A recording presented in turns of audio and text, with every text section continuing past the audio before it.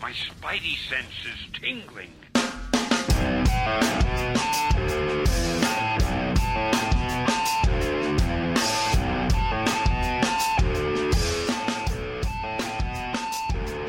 Welcome to the show. Those were the leather-bound pages of the hardcover edition of My Heart. The voice of Slim, your host, the Paper Keg Podcast, episode 83. Paperkeg.com. We talk about some industry news, the books we're reading together as friendship forever, and a book club. This week, the greatest graphic novel of all time, none other than Mouse.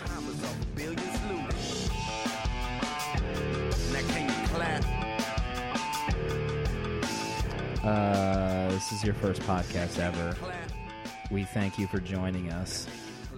Let's go around the room. You know, we have some hosts that you may be unfamiliar with. Yawning right now. Looked like he's having the greatest time of his life. Dale _A. He's the VP of merch. He is a retweet prostitute. Welcome to the show. Thank you for having me again, boys. It's good to be back, and I apologize for the yawn. I'm getting the coffee in me now. Got some sick kids at home. You know, I'm just trying to get through life, and Paper Keg is the only thing that really is the mortar between the blocks of life. It's the only thing keeping me going. That's a fact. Blocks of life. To his left, he's a writer, but he's unpublished. By choice. He's a fanfic master. He has dream journals. Dream journals are really hot in our in his Hatboro Horsham community or wherever he lives in Pennsylvania. Welcome to the show. Jonesy loves telling people he's in a secret society. Jonesy loves beer. Jonesy loves not so secrets. Thank you for having me. And it's just amazing to be here with you guys tonight. By the way, my fanfic, every story is Scott Hartnell, starring as Batman, Superman, Wolverine. It's quite a joy to read. Thank you. I'll take 12, please. But we need to get to our most popular host, inarguably. According to the numbers. He looks excited to be here for the biggest show we've ever done. This is the first and possibly last theme episode. No Capes. Published writer, the only published writer on staff at paperkeg.com. He's also the only black guy. Mark Farrington, thanks for being here. It's good to be back, y'all. Happy New Year. I think it's too late for you to actually say Happy New Year. It's like February. It's the first time I've held a mic in 2013. If I want to say Happy New Year, doggone it, I'm going to say it. Mark's last show, everybody. Yeah. Rest in peace. That's a good run. So this is the big theme episode. You know, we talked about it. We went over everyone's contract at the end of 2012, and we talked about what it would take to keep this show going. And theme shows were a big part of it. So we're doing this whole episode will be no capes. You know, no mention of a superhero comic. Jonesy almost committed suicide when we talked about it. The only thing that I wanted, that I brought to the table, is I wanted to be the VP of Synopsis. And they said, since I was doing such a great job already, I wouldn't need a promotion. Right. I'm not sure who said that you're doing a great job. But so no superhero mentions. The book club is, you know, we went on some Google blogger graphic novel lists, and Mouse was at the top. Everyone loves Mouse. Dale, can you confirm that everyone loves Mouse? Everyone loves Mouse, whether they really do or not. You have to love Mouse, I think. They'll tell you they love it. Yeah. Whether or not they've actually read it is another story. Exactly. We read it. We'll get into that. So that's the gist. No superhero stuff. If you're the first-time listener, I mean, you've picked the greatest show of all time to join in. But let's get into some news. The Dan Rather of Comic News, who's fixing his pop filter right now. He looks adorable. what's happening in the world? The real Dan Rather would have an intern able to fix his pop filter, but we'll work those details out next contract negotiation. Okay. Why the Last Man? I've heard of it. If you're familiar with it, it's going to be made into a television program. They found a director for this program. It's supposed to be a television show. It's been in development for, I don't know, maybe over a year now. Mr. Dan Trachtenberg. I've heard of that guy. Yeah, you and I know Michelle Trachtenberg of Buffy She fame. an adult movie Harriet star. the Spy. Harriet the fame? Spy. There you go. Adventures They of have to Pete be and Pete. related. Comic fans love this news because this guy used to do a nerdy podcast, so everyone was just like getting J guards all over the place. yeah, if you're So like, yeah, this is a win. This is a win for us. We did it. yeah, you're This like guy's no, directing a comic movie. podcasters unite. Not us though. I mean, No, we're zeros. yeah, he was on the Totally Rad show. And he also did a couple other movies. No, Yeah. not, You I know don't who loves the Totally Rad show? Mrs. Beef. Mrs. B, former guest You heard it here host. first. Oh, former guest host loving the former Totally Rad show.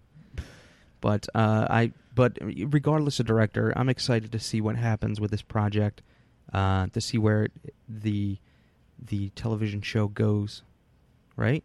Yeah, you boys. No, not television. It's a movie. It's a movie. Yeah, this is going to be a movie. Oh, Come on. How are they going to make that into a movie? No offense. It's kind of a long story. That's what podcast phenom Danny Trachtenberg has to figure out. yeah. I guess know what that's his problem. Yeah. You know what he did was the what's that Portal game? He did like a Portal mini movie, like a 6-minute movie for Portal 2, and it was actually pretty a good. fan film? You might be familiar with the term fan. Yeah. Fan I'm a big something. deal in Yeah, the fan circles. You're big in the fanfic area, so Danny did Fanfic, a fan songs, fan film films. in association with the game. I think it was approved, and it was pretty snazzy, if I do say so myself. That's something I could get into and just have tons of questions about this portal phenomenon. I'll never understand. The nerds love it. They do. I tell you what nerds do not love. Sex. Naked women. Maybe Love. $15 Walking Dead #1 trades. Volume 1. What? The Oh my. Walking Dead trades have long been $9.99 to get people into reading them. Next printing, those suckers are going up to $15 a trade. Get the heck out of here. Tell me why this is, please. Well, I mean, it's. I think it's at this point it's proven itself a money maker. It's constantly on the bestsellers list of the New York Times, and folks are constantly selling out of it in their stores, in their Barnes and Nobles, and their their homegrown places. And I guess they just see that there's money to be made if every other volume and every other book can be $15 at least. Why not have this one be $15? Am I right? Mm-hmm. Yeah, I think it's guess a so. big Yeah, but- loss. I mean, why not keep it at $10? It's got to be making money at this point. Just reprinting that sucker. It's the same reason why gas goes up. the Arabs. But good Lord, that's a lot of money. I bought Volume 1 for a friend of mine for Christmas a couple weeks ago, and I was mad I had to pay $12 for it. Which friend? Guy I went to high school with. Yeah. None of your Yeah. beeswax. I think Joey, that's what he's saying. Joe Jr. None of your Shabbat. beeswax. Mark's got friends and lives. He's got a life, like entire life. Probably a guy from Racquetball Club. Yeah. I envision Mark Farrington has been a long time, if not sometimes permanent host of the show. I envision Mark having a different life and family 3 states away, where he is not Mark Farrington. He's like, Zachariah Shabadoo. And He's he Dirk just, Starrington. Yeah. And this is all just one clever alias. Right, yeah. Shabadoo. That's why, it's so hard to schedule a show, because you're in another world, literally, with another family. You probably have like a wife and children. And Right. it's so wild knowing you, They Mark. think It's he wild. sells like industrial sandblasting equipment. He's I got live by this he's Google got calendar. recitals to go to and practices. That's why he knows, like, try to pin him down 3 weeks out, and he know midweek he's got things. Like, he is just all Cock. tied up. cocktails with clients. Yeah. Bloody Racquetball, fingers. indoor swimming. I wish my life was this exciting. You know what that noise That'd be means? sweet. That noise means we're running out of time. We got to move to the next segment. That was Oh, is that the Let's Move On buzzer? that was, That's brilliant. Dear friend Don Garvey from Radio Free Echo Rift is sitting next to me, and he just laughs when it's time to move on. He loves thinking about Mark's ulterior life too. Zebekiah. So we talk Again, about time to move on. we talk about comic books. You know, we do nothing but read comic books. We have tons of free time. So this is the theme show. No capes. I want to talk to somebody that I thought would literally hang themselves before read a book that was not via superhero stuff. And that man is an unpublished writer. Jonesy loves beer. What did you read this week? Well, my Roundtable book came out this past week. It's The End Times of Bram and Ben. Did you guys pick this up on Comixology? Image book. I heard of it. It looks like to be 1 of 4. It's a little mini. And it is a brilliant critique on the rapture.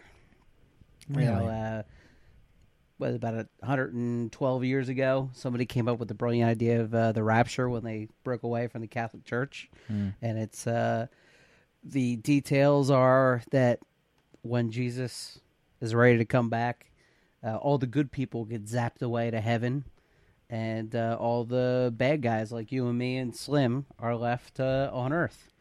So what would happen? What would realistically happen if that occurred? And would you try to take advantage of it? And how would you act if you were a regular guy who didn't follow all the rules set forth in the Bible? It's hilarious and does a little bit of trying to make you think, but instead of going for the cheap laugh, there's a lot of good stuff, a lot of layers to it. I would recommend 4-issue mini. I believe it was $1.99 an issue. I mean, it's good stuff. You guys should all check it out. Who wrote this book? Chris Asmus? James Asmus. Asmus. He's doing Gambit from Marvel. Okay. Yeah, it's great stuff. And art by Rem Brew, and the art is I'll let you see it right here. But very quirky, very good stuff. I enjoyed it. The art is fantastic, and the cliffhanger, I won't spoil it for anybody, is brilliant, and I can't wait to see the second issue. I think he's also Dale. He's also writing Thief of Thieves. That's what that guy. I believe you're right. I believe that you are right. I'm out, Dale. I'm out. So Jonesy, is this post rapture, or is this? Yeah, it occurs the day the rapture happens.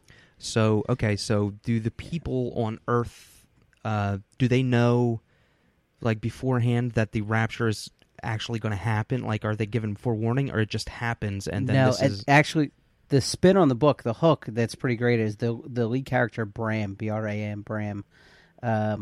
He's like sitting on the couch with his buddy Ben, and he just fades away. And planes fall out of the sky, and cars run in the buildings, and Bram all of a sudden gets zapped back. And he's like, "This is the rapture. I was just up there." And Ben's like, "You're the worst person I know."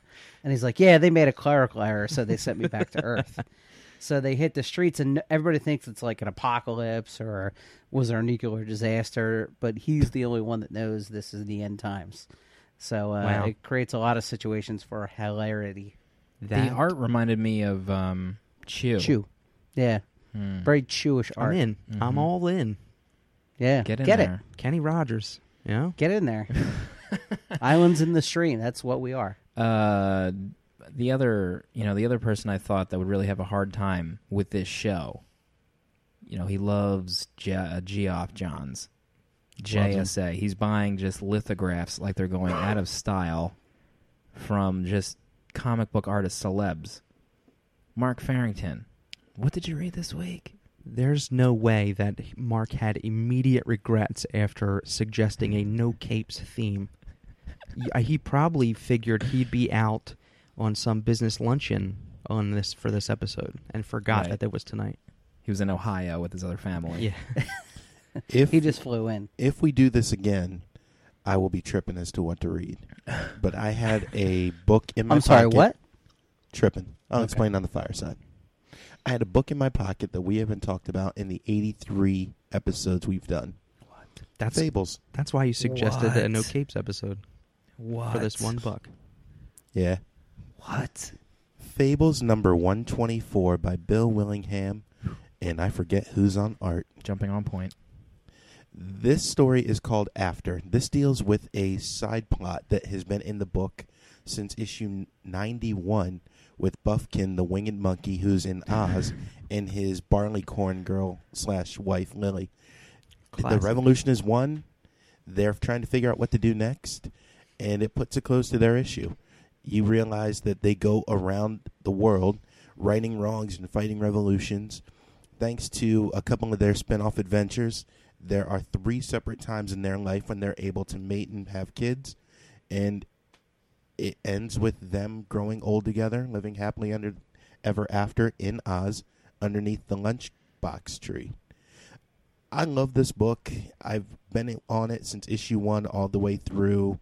I think I bolted around 115, saw that they were finally wrapping up this story and came back.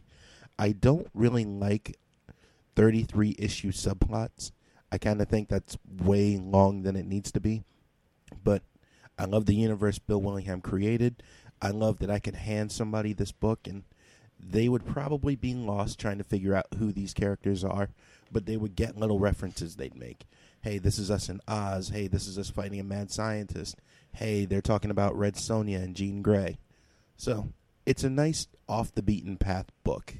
I think the last issue I tried reading was maybe a Christmas issue, and it totally didn't read like a one-shot. I don't know if it was supposed to be or not, but I think we did the first volume for either Paper Keg or the comics podcast, right? I don't remember. That was a long time ago.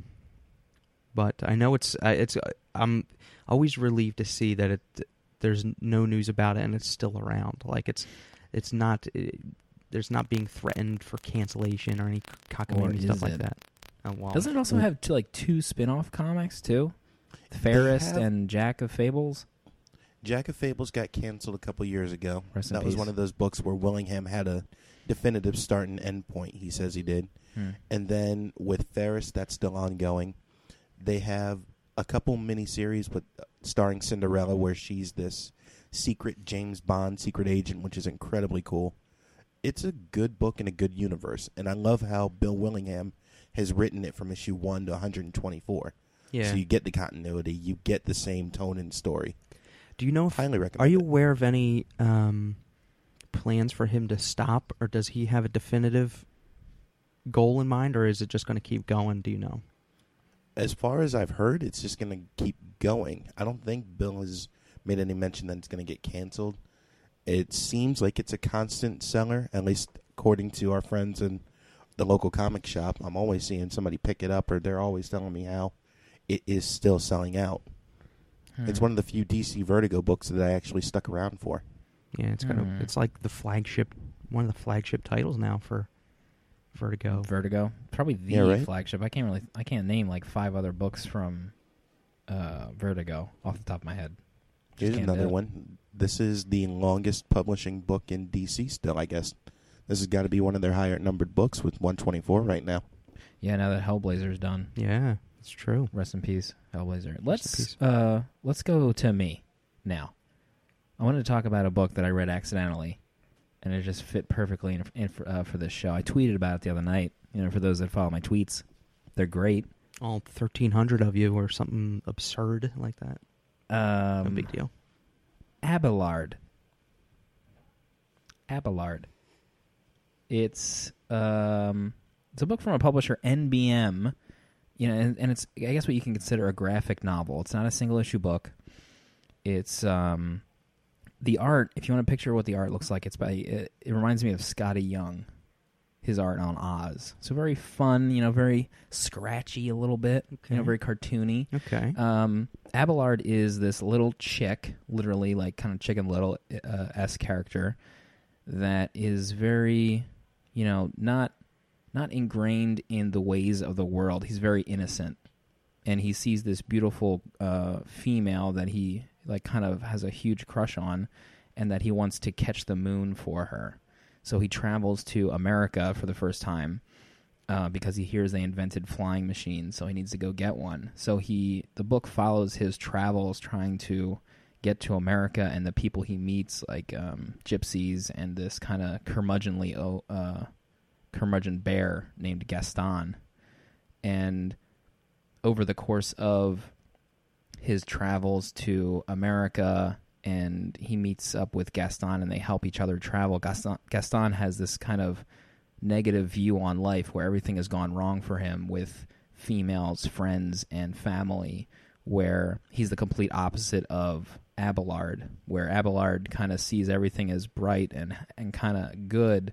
Gaston is the opposite. So they travel together, and their views on life change, and they intermingle, in both positive and negative. And the ending was very emotional, and I pretty much any book that is emotional draws me in, but it's 130 pages. It's gorgeous. It kind of fits perfectly on the iPad. I don't know what kind of format the book was printed in, but there's no kind of widescreen black sides, kind of like how our regular superhero books have. And it's gorgeous. I recommend it. He has this hat where he gets a new note every day. He opens his hat and it has a new quote, like a life quote. Like some of the quotes he pulls out, he just reads. Originally, I thought his dad was putting quotes under his cap so that when he wakes up in the morning, he has a new kind of life quote. One of them is anguish is the fundamental disposition that makes us face the void. In every illusion lost, a truth is found. So the book is littered with these little sayings that he finds, and it's just highly recommend it. I didn't know how to explain how I liked it or not on Twitter, but it just left me with kind of a void in and of itself after I was done reading, because some things happened to the characters that really changed them. But highly recommended. Highly recommended. How did you read that by mistake, if I may? I was looking in the graphic novel section of the comics app, and that was listed. I'd never heard of it. It came out in October. So I grabbed it. $13. Do it. Discover something new. Agreed. Do it. All right? Dale_A. What's your read? I'm going to go ahead and discuss a book. Elmer. Oh, yeah. Elmer Great is stuff. another book about chickens. So Slim and I are simpatico there. Simpatico, hashtag. Elmer is a 4-issue. I read it in the graphic novel format, like Slim. It is by a gentleman named Jerry Alanguilan. He's sounds good. He's Sounds right. He's Filipino, and he is the Nothing wrong with anchor that. for a lot of Marvel and DC books. Elmer is the story about a chicken who finds chickens in the present day are basically considered members of the human race. And at one point, there was a huge event that took place that he finds out through his father's diary that his father kept, that there was a point in time where chickens just woke up, and just one day they realized they woke up, they had memories, they could speak through their own guttural language. Like, they couldn't speak because they didn't know English at the time, but they had thoughts, they had feelings. They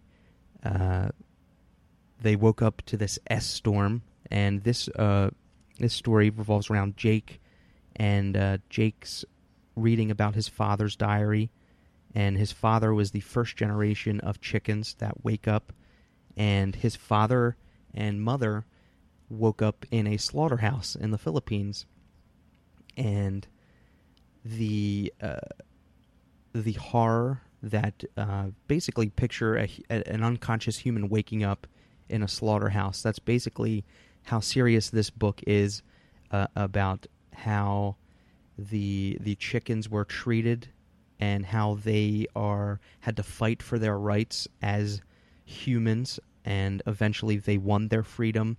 and their humanity, and it's just takes itself so seriously, and yet it's so entertaining that it's funny because Jake is the chicken that the story revolves around now, and he's almost like Dennis Leary in Bug's Life.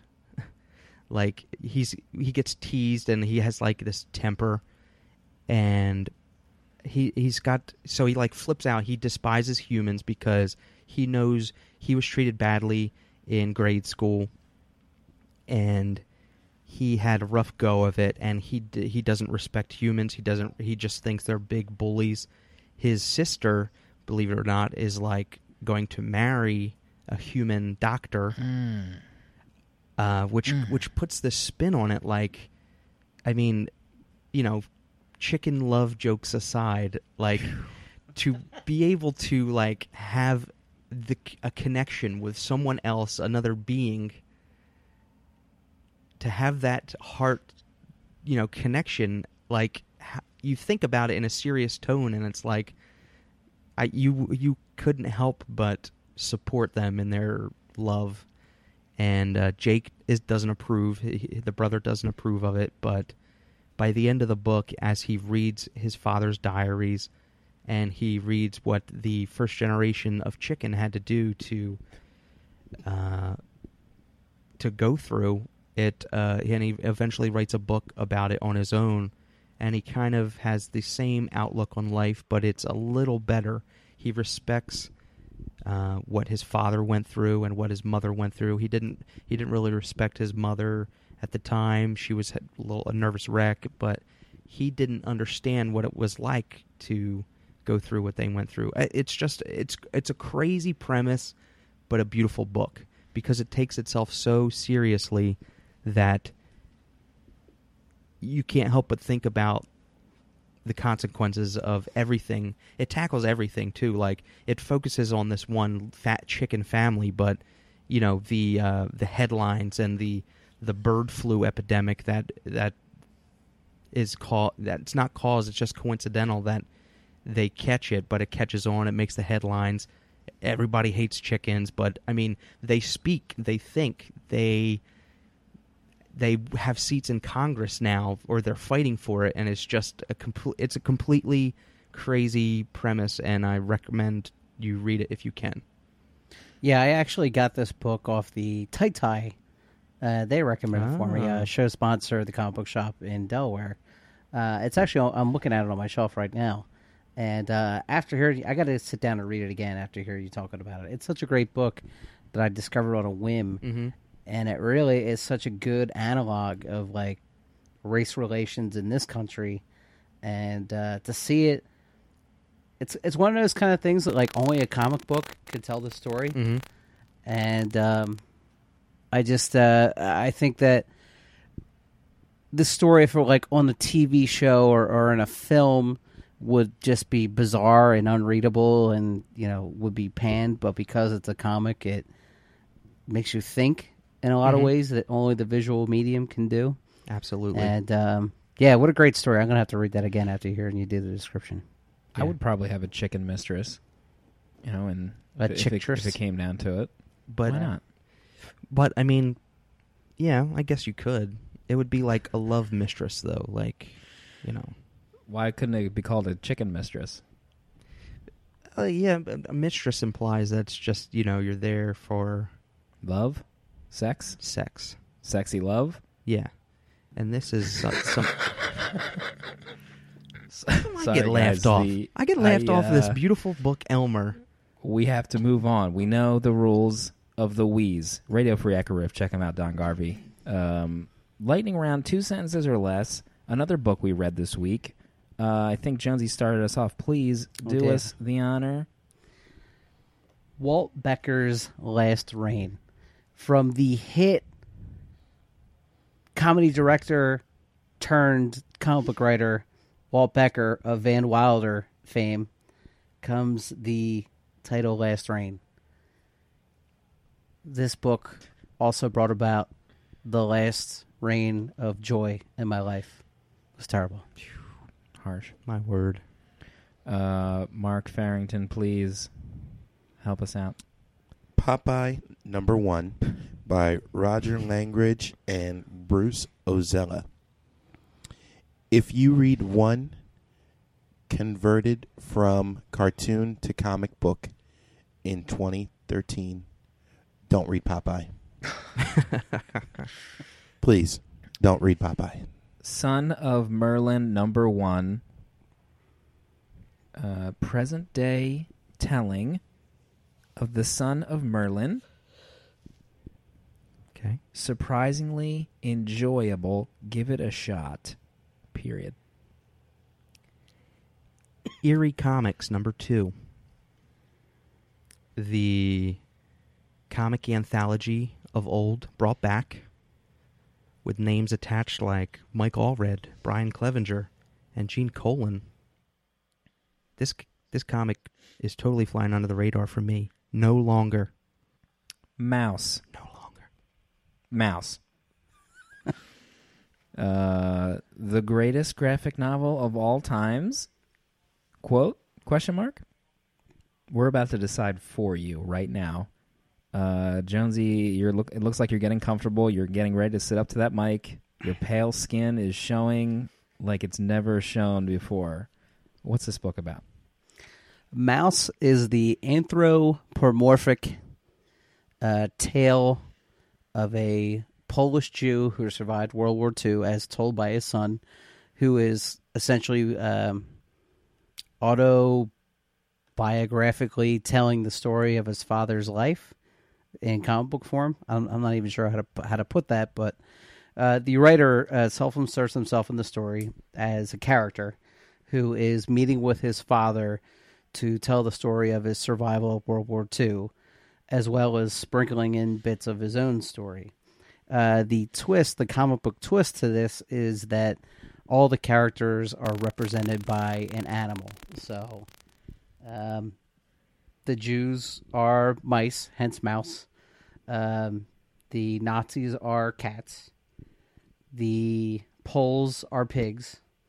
And it basically tells the gradual swing of the Nazis taking over and stripping away the rights of the Jews, and one man's kind of desperate desire to keep his family together and to still try to prosper despite the looming Gestapo and the people who desperately want his race to disappear.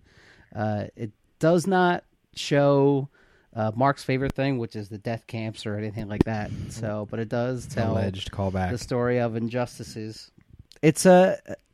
I'll save my opinion until I hear everyone else's, but you could easily see why it's considered the greatest or one of the greatest graphic novels of all time. Slim, what did you think about this? Oh gosh. I like to go last, but the artwork and the storytelling style was not what I was expecting at all. I was expecting a more clean, cartoony retelling. Like, it felt like it reminded me of the Too Much Coffee Man style of, ash can creator-owned back in the day, where you just like buy these at your comic shop counter, and they're just in like stacks. Like a very crude, maybe not crude, but not as an insult, but very crude style, where it could have easily been a human drawn, like the human characters, but for the sake of this particular story, they were, the Jews were mice and the Nazis were cats, and so we read the first volume, which follows the father's retelling up until, I guess, right before his son was born. But I did enjoy it. I think because I waited so long and then I've read so many other comics before it that are considered, the best of all time, that it didn't have the same impact to me because I wasn't in the time when it came out. Like, I didn't experience it as what it was when it was first originally released. It felt like it was lost on me because I've experienced so much other things in comics, and that's kind of my feeling. But the and I'm sure I'll hear from everyone else, but the part that really hit me still, and while I was reading it, was the son's kind of almost disdain for his father while he was telling the stories of what he went through and what his family went through, and his brother that he never met. While his father was still telling these stories about this awful life that they had to go through, the son was still, just annoyed by his father. He couldn't get past his annoyance at his father for how he, just how he was. Everyone has that kind of personality in either a grandfather or a relative that's older and just is so set in their quote annoying ways that, but even still, the father is telling, how everybody they knew and their family was killed by the Nazis, and the son is still just so perturbed by hearing his father say that, he threw out his coat because he thought it was, he wanted to get rid of it. He wants him to go to the roof to fix something. And at the end of the story, it really just comes totally full circle where the father says that he threw out his late mother's, the son's mother's journals, which is what he really wanted for the book, because the father was so beset by grief when he reread the material. The son literally called him a murderer. The son called the father a murderer.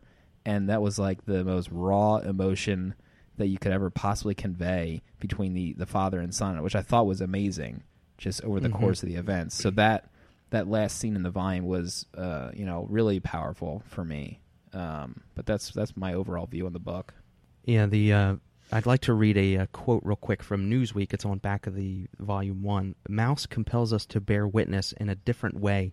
The very artificiality of its surface makes it possible to imagine the reality beneath. And I just thought that it just rang so true to me. It could only be done in comic book form, and for me, I can't even consider this like it's a graphic novel. It's in graphic novel format, but I don't even consider it a graphic novel. So it may be considered the greatest graphic novel of all time. I can't even see it that way because of the material and the serious nature within. It's like it's history told in a different way, and it's so, I don't know, it's just so hard hitting. Like, this is beyond. I mean, it's, obviously what went on is inhumane, but to have this guy retell it through his son's story, I mean, it's just what he personally went to. I mean, to read a humanized, singular family story of what happened was just, I mean, it just was leagues beyond any sort of graphic novel telling. Like, it's just so much more than just a graphic novel to me. That, I mean, it is what it is. And I don't know if I had to read this for high school. I don't remember if I did. If I had to, I got away with it by not reading it. But the way it ends is just, I mean, because you know how he's obviously survives, but he doesn't. The father doesn't arrive in Auschwitz yet in this volume, and I want to read volume 2. I need to read volume 2, but I don't want to read volume 2 at the same time because it's that crazy to me. I echo that thought exactly. I don't think I could have read this book if it wasn't starring anthropomorphic animals, only because it was written with such poignancy and heart-tugging emotion that you could tell it was autobiographical, and that made it that much more powerful.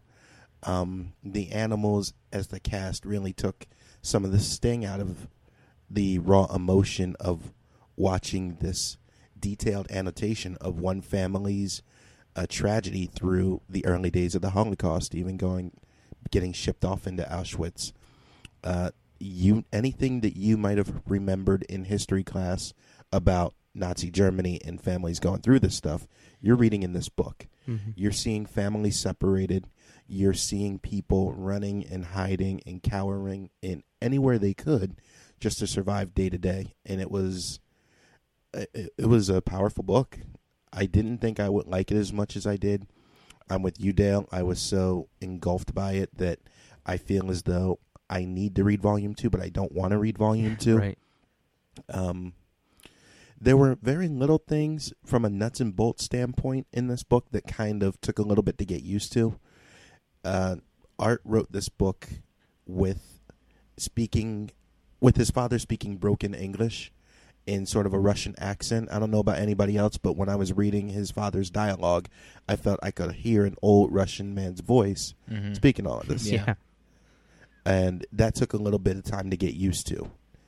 And one of the most powerful moments to me was when Art's father, in flashback form, was walking around, I forget where, and he comes across a group of kids, and they start screaming, Jew, Jew, Jew. And he just freezes with terror and goes, what do I do? If I run, they'll know that I really am Jewish man. And if I stay here, they might find me out. And to watch those kids just start screaming obscenities at him, and he's fearing for his life just for being who he is, that was powerful stuff. What'd you think, Jonesy? No, I think what you're saying about the anthropomorphic creatures being the only thing that could really soften the edge is absolutely right, because a lot of the stuff he talks about in this book is uncomfortable. Like, it's a situation that you would never wish you were a fly on the wall for. So to see it happen to a person, and the way the father just tries desperately to hold on to his dignity, and then when the Nazis take that away from him, the only thing he wants to hang on to is his family. It's jarring. Like, it's tough to read, to see somebody have to go through that, because you try to put yourself in his shoes. You never want that to happen, And we have kids. You would never want your son to go through that, or to have him live through that life. So it affects you emotionally when reading the volume. One thing I do want to actually agree with Slim on is I hated the kid, the author, after reading this first volume. Mm-hmm. I was so upset by his lack of respect for his father that it had the right effect. It made me feel something. It made me feel I was angry. That the guy threw away his jacket because he went through some of the worst stuff in his life, and he just wants his son to have a better life. He wants him to have nice things because he never got to keep his nice things. So, you can see the motivation there. He didn't want, to go up or hire somebody to fix that pipe on the roof. It really didn't need to be done, but you could tell the dad wanted to spend the time with his son while he had it left. So the fact that the kid blows him off because he, I don't know how to do this, or I don't know how to do that, when he doesn't really see that the point is the dad wants him to spend some time with him before he's not around anymore, or maybe teach him something. And it's heartbreaking, and the kid blows him off that way. I was incredibly upset by that fact. I think I understand. I definitely understand that. And I think, looking at it from, Art Spiegelman's point of view, I think he wrote that in because he's self-recognizing the fact that he wasn't respectful enough to his father. And, it's like the kids these days mentality. I don't know, especially when you're younger, I could hear stories about the way my parents were raised and had to live, but I'll never have the same. I'll never feel the way they actually felt as they were going through it. So it kind of diminishes it a little bit. And I think, this is this expounds on that times 100.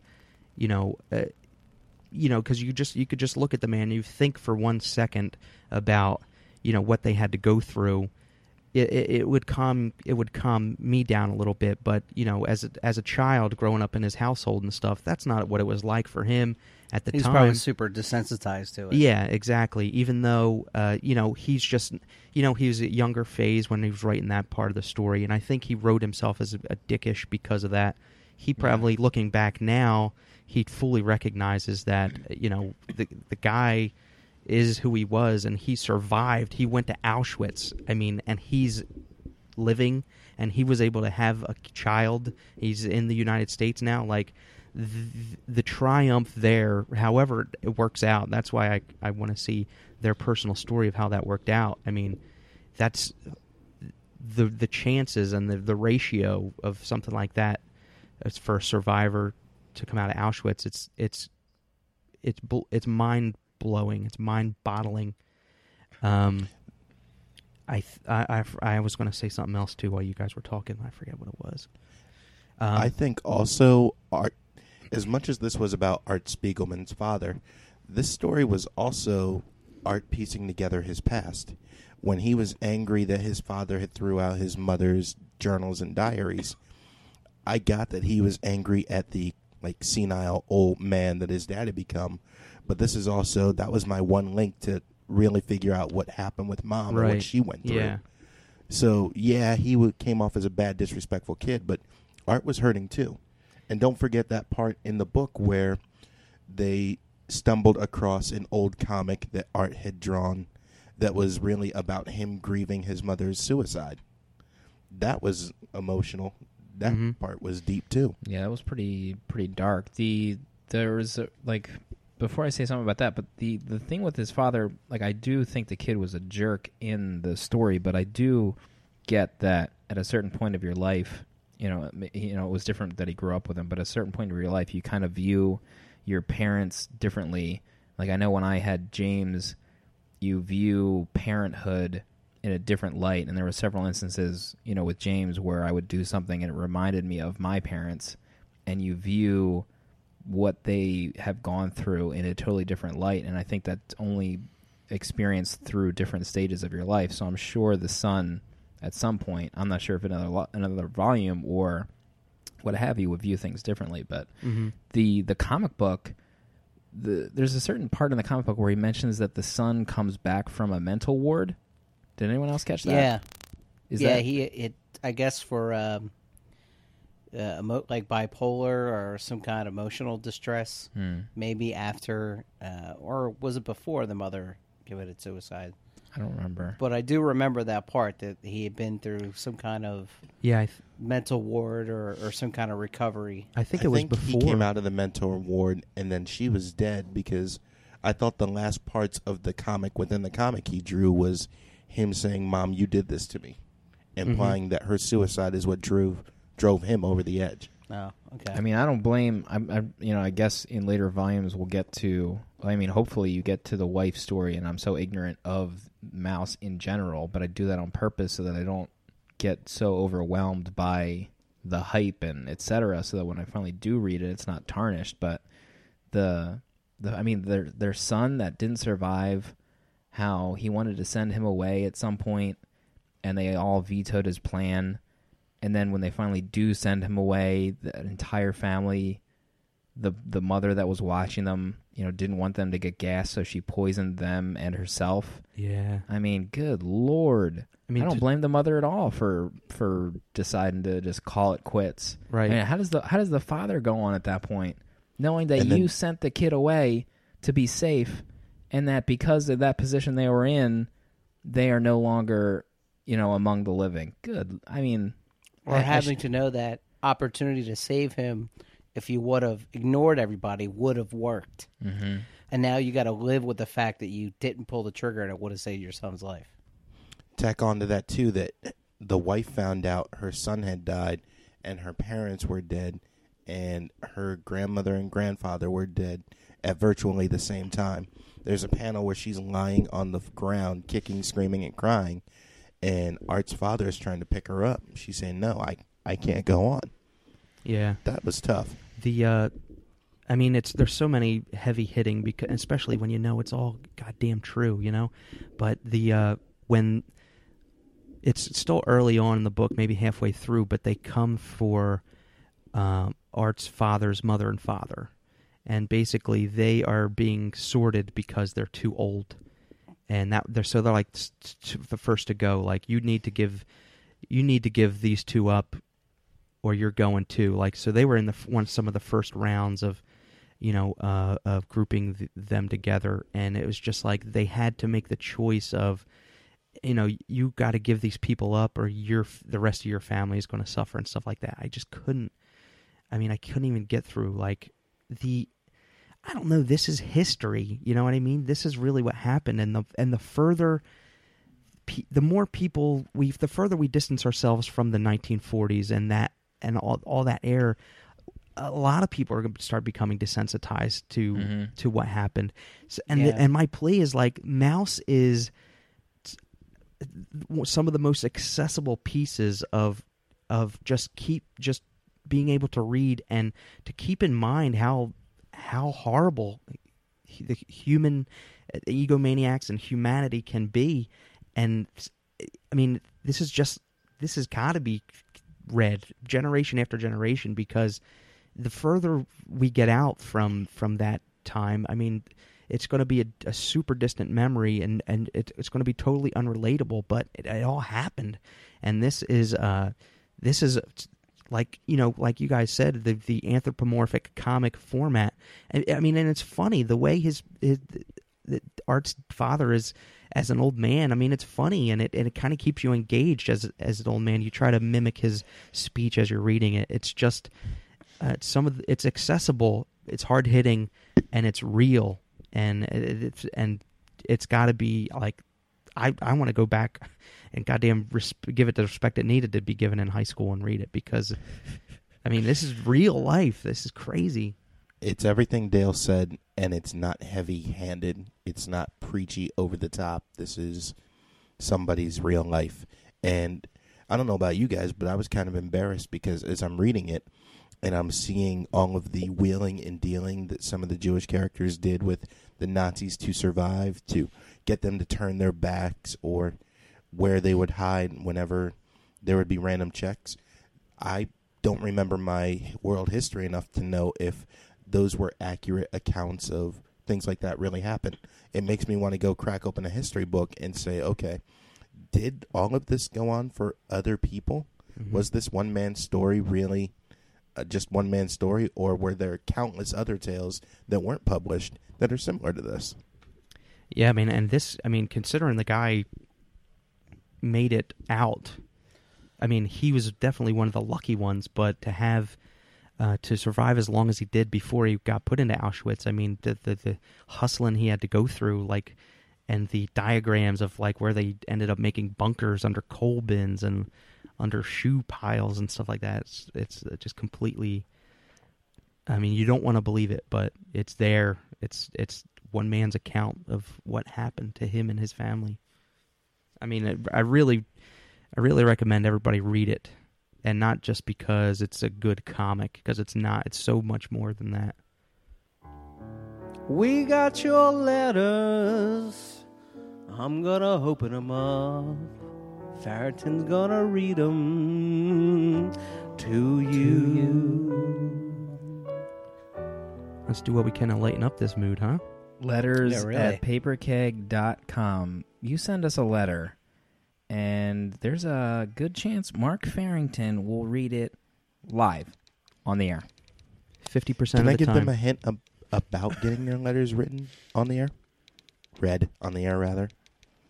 The shorter, the quicker, the more likely I am to read it. Nobody listens. Nobody will listen to any kind of death knell request we make to keep them short. But that's fine. You know, we love to hear from the listeners, friends of the show. He's got a point, but you know what, Slim? People do listen. Case in point, Christmas came late for me. Oh, why I is begged- that, Mark? I begged and I pleaded for some Slim hate mail, and I finally got it. It says, and I quote, "Guys, Mark asked for some Slim hate mail. Here you go with no backpedaling." Oh, boy. Slim is arrogant, antagonistic, contrarian, and trolling. He is like the internet in a human being. He believes his own ideas are the only important ones. He calls others' work garbage while having created nothing except the Paper Keg Empire himself. He is a tyrant. Hold on, that's kind of whoa, a whoa. compliment. That's kind of a compliment. GD. Nobody can just be 100%. He came back, though. After that line, he said he is a tyrant. In love, a fan since Nerdcast. Very exciting. P.S. And this is where he admits, it's very hard to write a negative email like this. No wonder no one has done it before, especially since anyone who would write such a thing is obviously a fan. Wow, backpedaling. He backpedals at his PS. We might- Listen, Shut it all down. Listen, Close the lid on the laptop. Mark put it out there that maybe I should be getting some hate mail, to the levels of Jonesy or Adele or, the ones that get all the hate mail. Some things were said in that email. It's true. Some things were said. I did help create Paper Keg. That's a fact. The Paper Keg Empire. And I mean, he did say you did it single-handedly, almost. well, and that's kinda hurtful. I mean, that's not worth the time to dispute something like that on the show live. right. Everyone knows what I am, who I am, right? We don't need to get That's into true. that. I think it's probably half the reason why people listen. They listen. 83 episodes, and that was 1.5 times the only hate mail you've ever gotten. Whereas if Dale, Jonesy, or myself make one slightly off-color comment, people are ready to call Jesse and shut the show down. Ambulance chasers. We have a lot of ambulance chasers out there. I remember one time Jonesy got a hate mail and he flipped out for the second half of the show. I don't remember who that guy's name was. What did he say, Jonesy? You probably wrote it down in your journal, in your dream journal. I have a fanfic about it In where his- Scott Hartnell In finds his them unpublished journal. and Dexters them. Little known secret, guys. I also keep fan letters in the archives. I believe he told you something about the F-bomb. Stop using it. Oh, No, I no, remember no. There That was a- actually There was Dog also an Teeth, good episode friend where of the Jonesy show. flipped out at Just Dave, guest host of the show, in the fireside, and we almost had to cut out Yeah. the whole segment because Jonesy Oh, lost his yeah. mind. I was on some pretty strong painkillers that night. Before we move on and make more excuses for Jonesy, at Very Exciting, thank you for that email. Very poignant, to the point, and mostly all true. We just roll with the punches. Slim's punches. Listen, we're all friends here. We are. We're all friends. At least we pretend, Most of us, anyway. for the sake of the listeners. In this life, you guys are my friends until tomorrow morning. Goes When back you're in home. Ohio. Next letter from Dave Finn. Hey guys, I will gladly throw some love out there. I've listened to, let's say, about 6 of your shows in a few days. Love the warm and intelligent, but funny and lighthearted discussion. You show a love for comics without being all uppity and focused on, quote, internet comic scandals, unquote, stuff, thank God. Anyway, I dig positivity, but do love it when you just deliver a cold, hard dismissal to some truly terrible arcs and arc that sometimes just plain deserves it, i.e. Captain Britain crapness in Uncanny X-Force, which just messed with an epic run. Oh, yep, I'm a big Morrison fan and loved, Invisibles, which I read a few months ago, and honestly, it blew me away.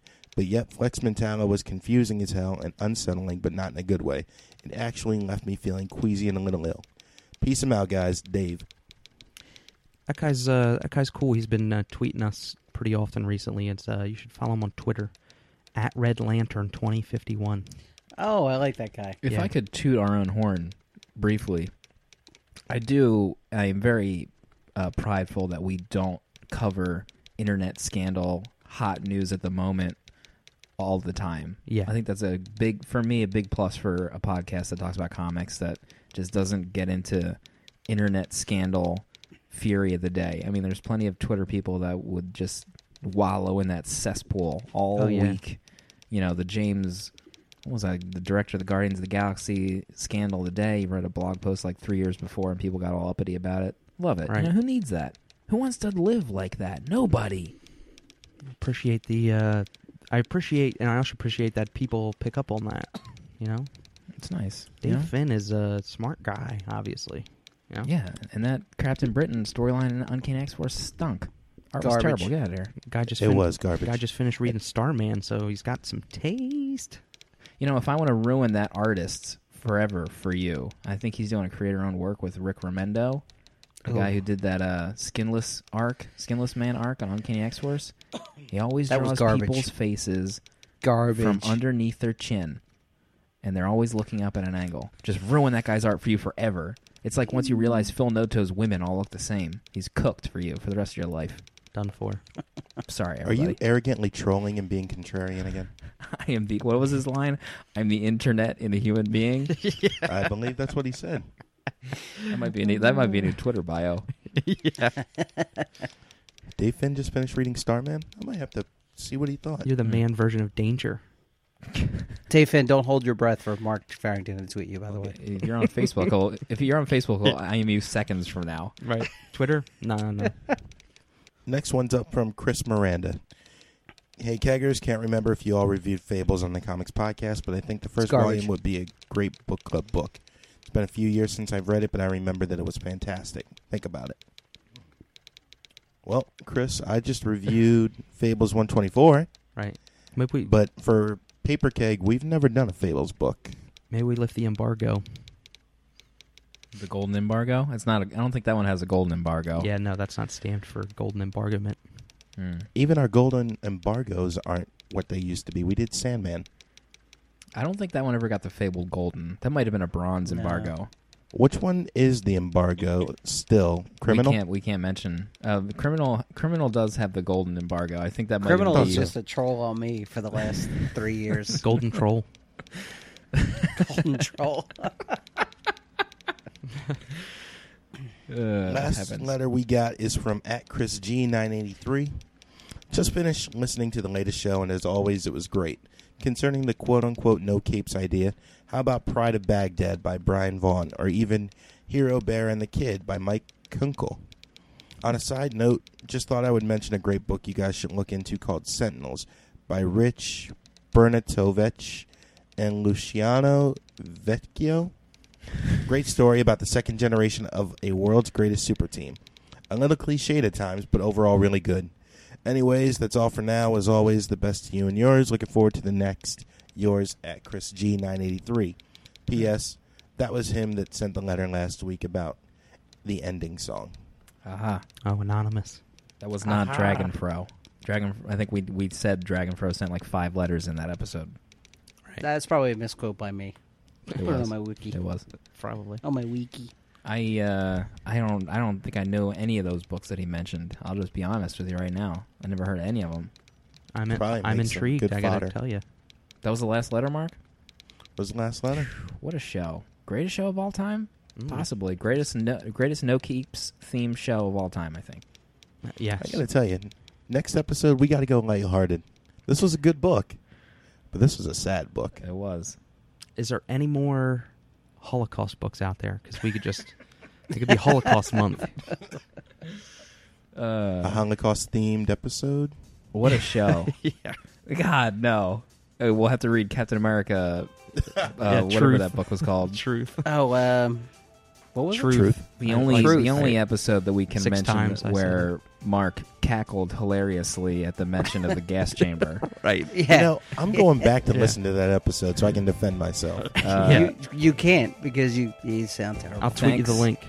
To everyone for listening, Like, if you're bored, review us on iTunes. Tell your friends. They help spread the word about the show. Yeah. Yeah. Next week is another book club, which we haven't decided yet. read by us. See ya. Columbia.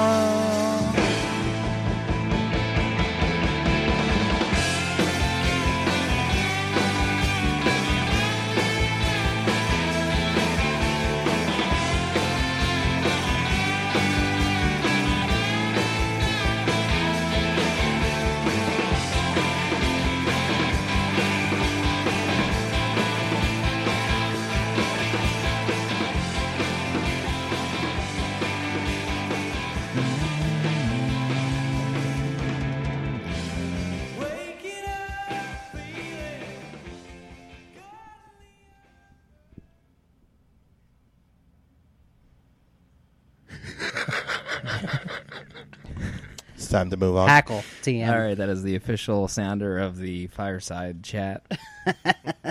Thanks again for Don Garvey for being here next Thanks, to me Don. off camera. Appreciate it. Is he actually smoking a cigarette right now? He is. He's over the toilet. He's wheezing into the toilet to get whatever is in his system out. And Right. we thank him for it. Do we have any rebuttals from any of the books that we talked about? A rare think so. no rebuttal. Yeah.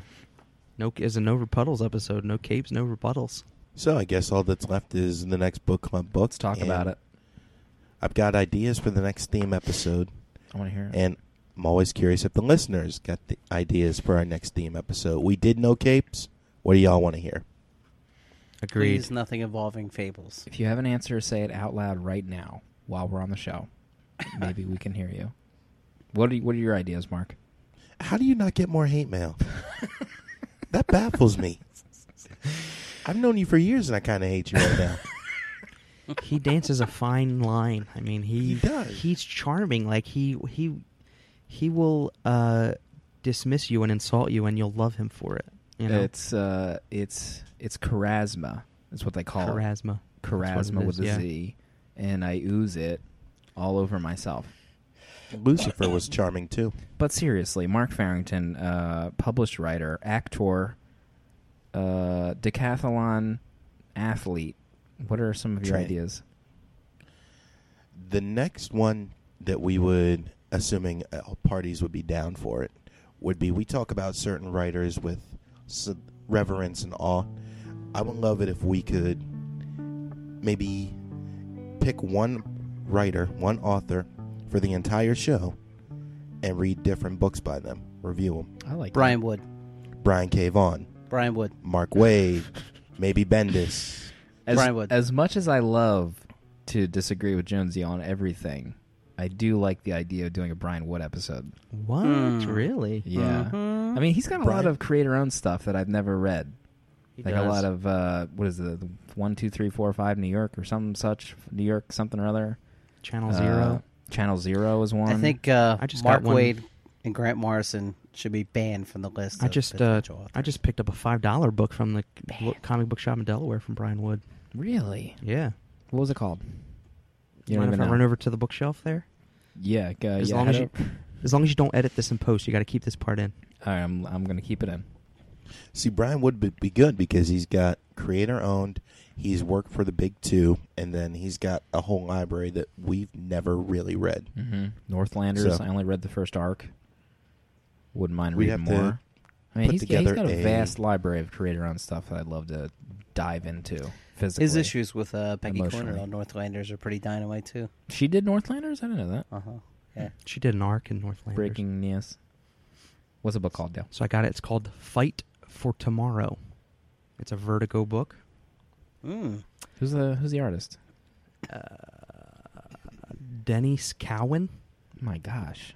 Kent Williams. No. Sounds British. You know those? You know those? No, guys? I have no idea who those people are. You could have made them up. 15 years ago, young Cedric Zhang was kidnapped and sold into a nightmare world of slavery and exploitations. Forced to fight other abducted children like an animal to amuse bloodthirsty crowds, he would have grown up knowing nothing but pain and adrenaline-fueled rage, if not for his only friend, Christy. The two clung together through adolescence. I think Kent Williams is actually Mark's alter ego when he lives in Ohio. Can you I confirm do that? know That's, several Ken Williams, actually. they call you Kenny Williams? K-Will, for short? I have a boy named Kenny Williams. All right, so that's the next. Well, maybe next show won't be a themed one, but that's a good idea for a And creator That's a- theme. Yeah, that's a good idea for the theme. Let's do him first. author Let's do him profile at the same episode time for that is show. what I'm calling it in my head. I will get a GD retweet out of him if it's the last thing I Yeah, do. let's I talk swear about to your. I mean, you're shooting out dust particles right now in retweet land. Oh my god. I'm afraid it's part of my procedure I had done. Really? Unless- The unless- vasectomy. I'm less viral on the Twitter. Writing that timestamp down. 109. All right, so book club for the next episode. We're running out of time here, guys. Okay, let's get serious here and do something. I don't know. We've done a few. I don't know. It's been a while since a superhero book. No, we did Kingdom Come. That's a superhero book. Criminal. Golden Ban. Golden Embargo. Yeah. Golden Troll. You know what I could go for? I love to read a Darwin Cook book. Not New Frontier, but I don't know. Has Darwin Cook done anything that we haven't read? He did Do a Batman alter ego or something? Batman He Ego. did Batman Ego. Yeah. He did do that. He's doing some before Watchmen stuff. No. Did we none do of that Parker as a garbage. book club? I think we did, or in the early goings. We did the first volume. Yeah, I think one host didn't finish it, but I won't name any names. I was trolled by Comixology, I think. I don't. Was it the Comixology app that trolled you, or was it a different app? I think it was the IDW app. Yeah, it was. No, yeah, it was IDW before Comixology took them over. Thank you. That's what Appreciate that. happened. I accept your apology. Oh, can I tell you guys my Dark Horse story? Sending you hate Since we're mail. in the safety of the fireside, Let's do it. or no? I want to hear it. What's So, happening? for this No Capes episode, I wanted to read Brian Wood's first Star Wars issue that was getting some critical acclaim.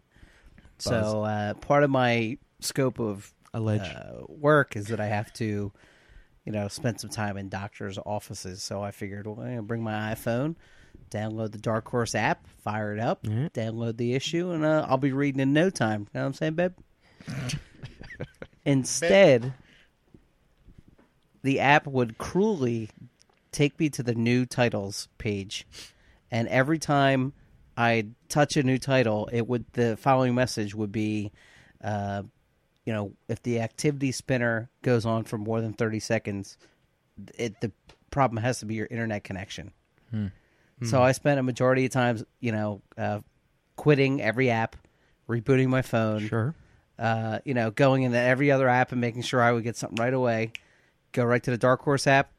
If it's more than 30 seconds, it's got to be your internet connection. It can't possibly be this SE app that won't let you download any of his books. I hope it's not Dark Horse's goal to get any new readers via digital, because good effing luck on that. Yeah, it's bad. But I actually saw a tweet recently saying changes are coming. Apparently their Android app is better than their iOS app, if you can believe that. I just pooped brown liquid just thinking about the bizarro world situation we find ourselves in. But I guess it's supposed to get better. Period. Did we pick a book club for the next Beb. episode yet? Beb? Did we pick a We book club, Beb? haven't Come on, picked babe. a book yet. Beb? I want to do Devil Dinosaur. Let's talk about it. Is there? Devil I wonder if there's. Dinosaur. I wonder if there's such thing as an arc we can do. From, might have to- wait, Is Devil, that a Marvel book? or is that Marvel Skybound? character? Is that from Kirkman and... No, that's Super Dinosaur. Oh, Devil Dinosaur. Oh. That's Didn't he? Wasn't Marvel. he just in your Avenging Spider-Man book? He was. That's why I want to do it. That's why I want to read him.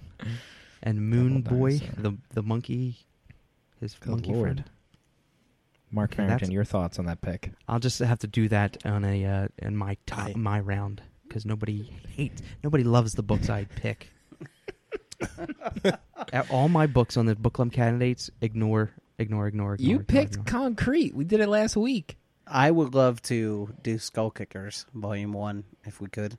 That's not bad. I never finished it.